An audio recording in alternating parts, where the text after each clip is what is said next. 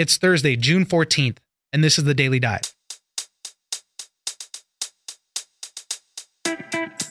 Earlier this week, a federal judge ruled that AT&T could proceed with its $85 billion merger with Time Warner. It was a landmark case that is expected to usher in a period of industry consolidation, particularly between media, tech, and telecom companies. Less than 24 hours later, Comcast had put in a bid to buy 21st Century Fox assets. Steve Overly, tech reporter for Politico, joins us to talk about how this ruling changes the corporate landscape. Next, another only in California story is ready for the November ballot. The Cal 3 initiative has qualified for the ballot and would split up California into 3 different states, each with its own pair of senators. John Myers, Sacramento bureau chief for the LA Times, joins us to talk about California's 168-year-old run as a single state and the tough road ahead for this measure to pass. Finally, an update in the case of the Golden State Killer. Under a new funding bill, victims could possibly get money from the state restitution fund. Victims only have 3 years after a crime to receive restitution, but new language added to a budget bill could allow victims of the Golden State Killer to receive compensation now that we have a suspect. Kellen Browning with the Sacramento Bee joins us for more on this. It's news without the noise. Let's dive in. We are gratified with the court's decision to categorically reject the government's bid to block this historic merger. Joining us now is Stephen Overly, technology reporter with Politico. So a judge ruled that AT&T can proceed with its acquisition of Time Warner. It's a $85 billion deal. What was in the ruling that he passed? Basically, the judge was faced with a fundamental question of would this merger harm customers, either by raising prices on their cable bills or eliminating competitors for their business.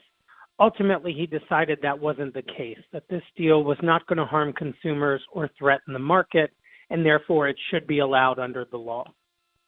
AT&T, on their part, was arguing that they needed to buy Time Warner so that they compete with new rivals in the space like Facebook, Google, and specifically Netflix. That's right. People are cutting the cord. They're moving away from traditional cable to online services like Netflix, Amazon, YouTube TV. And AT&T is trying to compete in this new world order. And they feel that owning Time Warner's content, which includes CNN, Warner Brothers, HBO, would allow them to more easily compete with some of these internet services that have become so popular. And I love the judge's ruling, how when he said from the bench, the parties waged an epic battle. The court has now spoken. The defendants have won, trying to make it very clear because the Department of Justice was weighing whether they would be appealing the ruling. That's right. And they're still weighing whether to appeal the ruling. This was a very long trial. The trial itself was 6 weeks. The Justice Department spent more than a year reviewing this merger before they filed their lawsuit. And it was a rare lawsuit. So there was a lot at stake here for the Justice Department. And this was a very decisive and very clear loss for them. So there's still the potential that they could file an appeal. And really what this does is it sets up the landscape for a lot of other big-time mergers. The next thing to expect is Comcast making a bid for 21st Century Fox, a bunch of their assets. And that's exactly what happened. As soon as this ruling came down, it was like they were waiting for it. Because a lot of the details are similar, they made a bid right away.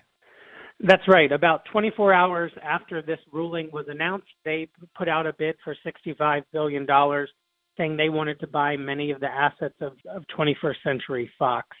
And all along this was expected. Even when they announced the deal, Comcast said they felt more confident that it would go through as a result of the ruling.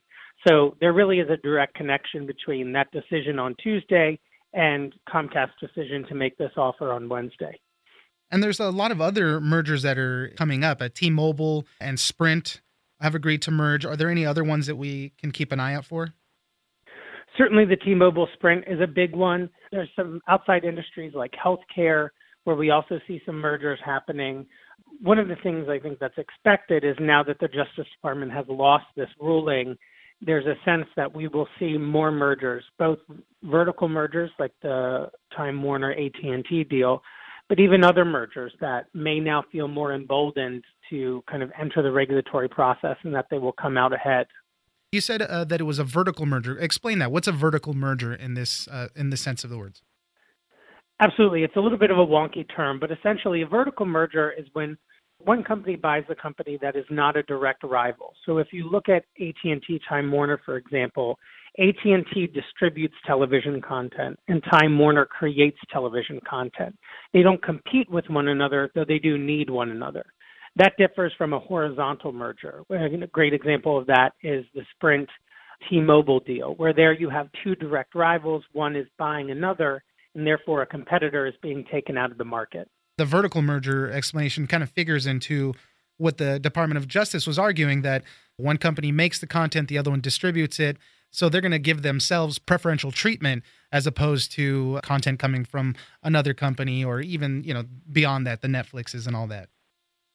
That was one of the arguments that the Justice Department made. Essentially, AT&T, if it owns this Time Warner content, would have the incentive to not only prioritize that content, but it could withhold it from rivals or charge rivals a lot more money in order to distribute that content. But the companies really pushed back on that notion. The business model of Time Warner content is that it needs to be broadly distributed if it's really to be profitable. And the companies argued that that does not change after this merger. And the judge agreed with the companies in that instance. And the president himself was against this particular merger. I know he had said things in the campaign and all, but how does he figure into all this? Absolutely. President Trump, from pretty much the time this deal was announced, when he was still on the campaign trail, was opposed to it. He said it put too much power in the hands of too few, and that if he were elected president, he would block it. Well, a few weeks later, he was elected president, and about a year later, his Justice Department sued to block the merger. Now, the Justice Department and the White House have said that Trump did not interfere in that decision, that the review process was not political. But certainly there have been a lot of questions around this merger and whether Trump did have some influence on the Justice Department's decision to sue. That was never really settled in court, but at the end of the day, it didn't necessarily matter. The merger was still allowed to go through based on the antitrust argument alone. This ruling sets the stage for a lot of other big-time mergers. Comcast did make that bid for 21st Century Fox. We'll see how Disney responds, and we'll see what the business landscape looks like after that. The business, media, technology, the entire landscape changes with this ruling. That's right. I think the next merger is really going to be an interesting one to watch because, there was so much about this deal that was unique. And so really it remains to be seen what happens the next time the DOJ is faced with a similar decision. Stephen Overly, technology reporter with Politico, thank you very much for joining us. Thank you.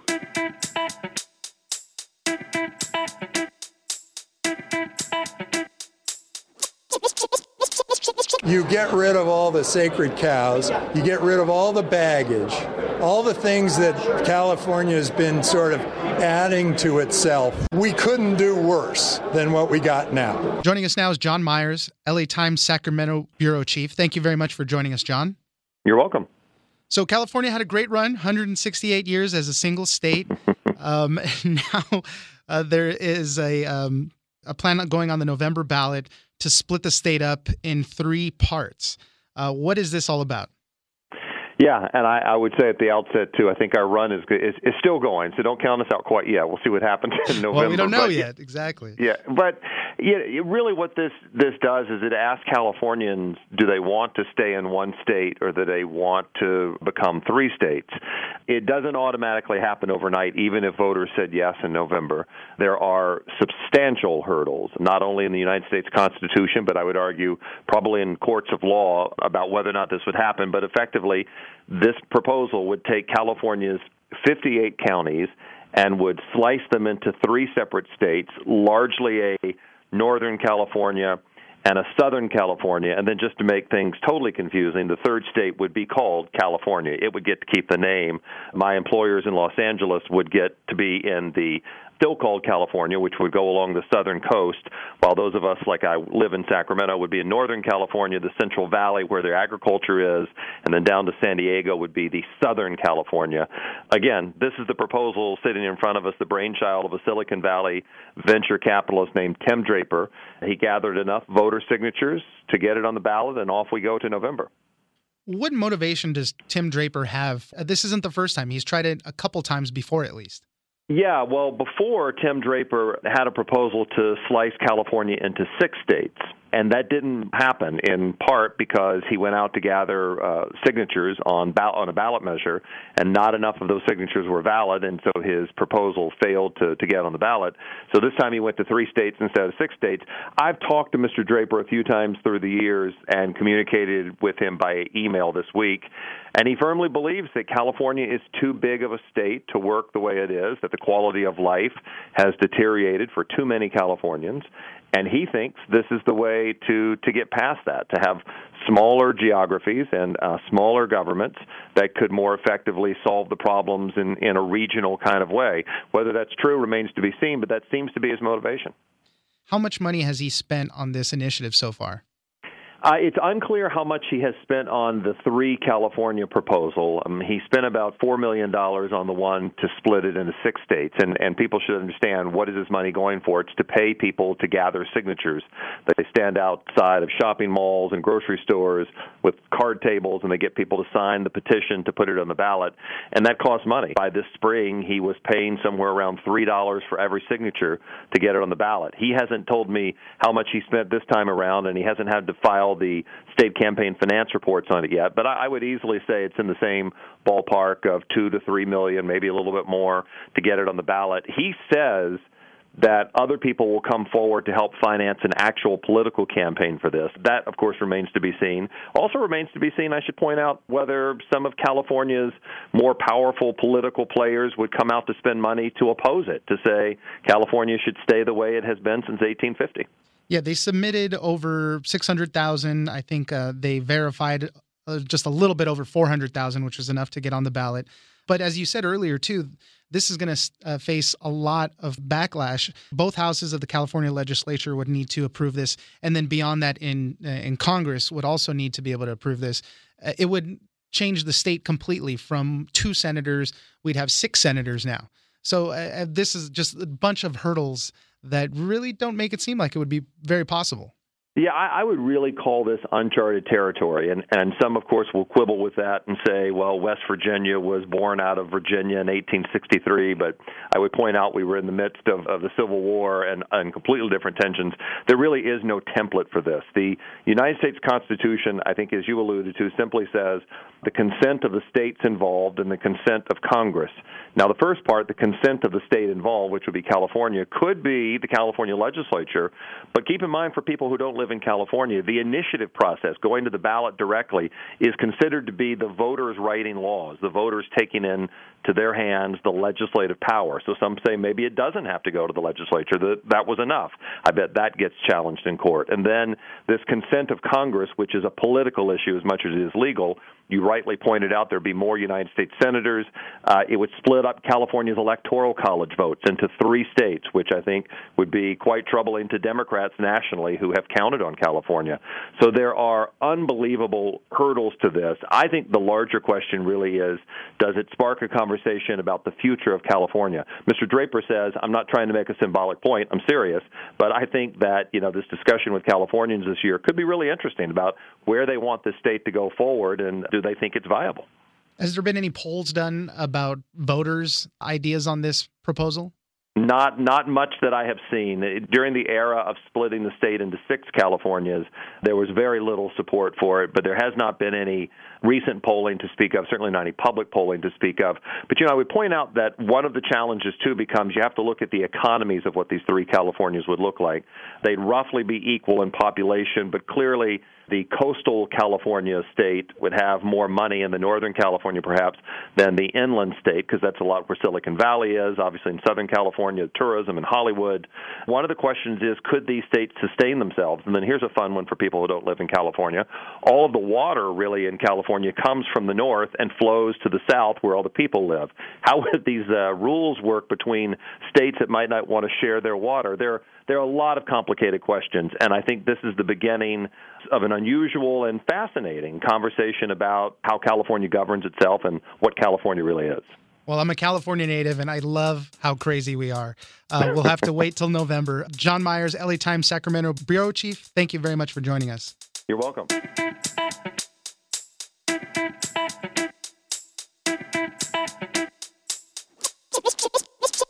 My daughter must have been a very, very brave girl at that moment, and she probably fought him off. Someday maybe we'll get a chance to talk to him, and I'd like to ask him, why did he pick my house? Joining us now is Kellen Browning with the Sacramento Bee. So there was some new developments in the case of the Golden State Killer, East Area rapist. We've been following, anything that comes out from this is just such an interesting case. Under a new bill, there's news that victims might be able to get some money from the state restitution fund. What is this about? The California Victim Compensation Board gives out money to victims who have demonstrated or applied for funds from emotional harm. So generally, they have to apply within 3 years after a crime has occurred to seek compensation. But in this case, there is some people, both with the board and the state, that introduced language to a Senate bill that would allow victims of the East Area rapists to apply for restitution from because of emotional harm that they may have received after the suspect was identified. So this is obviously after the crimes occurred. These were decades ago, but this new language would allow people to apply now up until December 31st of 2019. Do we know how they can prove that they're connected as victims or what the emotional harm is? Is there any language on how they have to prove that? I'm not sure about how they have to prove it. I looked on their website, the Compensation Board's website, and there's a pretty lengthy application. There is language about what this emotional harm could include, and it says includes but is not limited to harm incurred while preparing to testify. So that could be that the victims are in court, but it also sounds like, from what I was hearing while writing the article, that it could just be victims who incurred emotional harm or monetary loss as a result of the arrest of the suspect. Have they received any inquiries yet about this? Yes, actually, they have. I talked to someone with the State Department of Finance who told me that the board has received inquiries from 25 victims so far from a couple different counties in Northern California. And it sounds like there's a tip line in Sacramento County where previously unknown victims have called to say that they were victimized, and the board is estimating 50 direct victims and 12 family members that might get paid. Wow, that's amazing. And then what kind of payment or restitution would they be getting? Well, in terms of the amount, it sounds like the amount depends on how much the board offered for compensation at the time of the original crime back in the 70s or 80s. So in 1974, that maximum amount, the maximum possible amount a victim could receive was $10,000. And then in 1986, that increased to $46,000. So it's going to be a wide range of possible payments to victims. Thank you very much for joining us, Kellen Browning from the Sacramento Bee. Thank you. So far, this bill has passed the Senate and Assembly budget committees and will be likely voted on by the full Senate later today. And because interest is so high in the case of the Golden State Killer, other high-profile cases have been reopened to see if Joseph James DeAngelo had anything to do with any of them. One such case was a brutal double slaying in Simi Valley, California. In this case, Craig Coley was wrongfully convicted and spent 38 years behind bars until DNA evidence exonerated him. Governor Jerry Brown pardoned Coley last year on Thanksgiving Eve. The pardon came after a lengthy investigation that was launched in 2016 by Simi Valley Police. They began to re-examine the case when a retired detective cast doubts about Coley's guilt, and they were able to prove him innocent once detectives located DNA evidence from the slayings that were once thought to be destroyed. Investigators thought it was a long shot, but decided to test DeAngelo's DNA in this case. They said that the way DeAngelo allegedly carried out 12 of the slayings he's accused of were very similar to the Simi Valley slayings in 1978, and they were also within the same time frame and thought it might be possible. So detectives tested DeAngelo's DNA and found that he was not a match for the Simi Valley murders, and there was no other reason to suspect that he was the actual killer. Detectives are now back to pursuing other possibilities.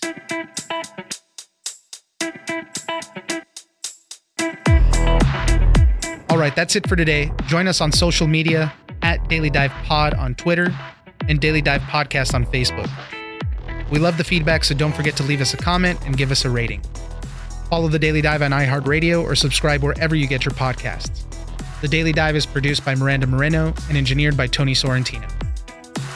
I'm Oscar Ramirez in Los Angeles, and this was your Daily Dive.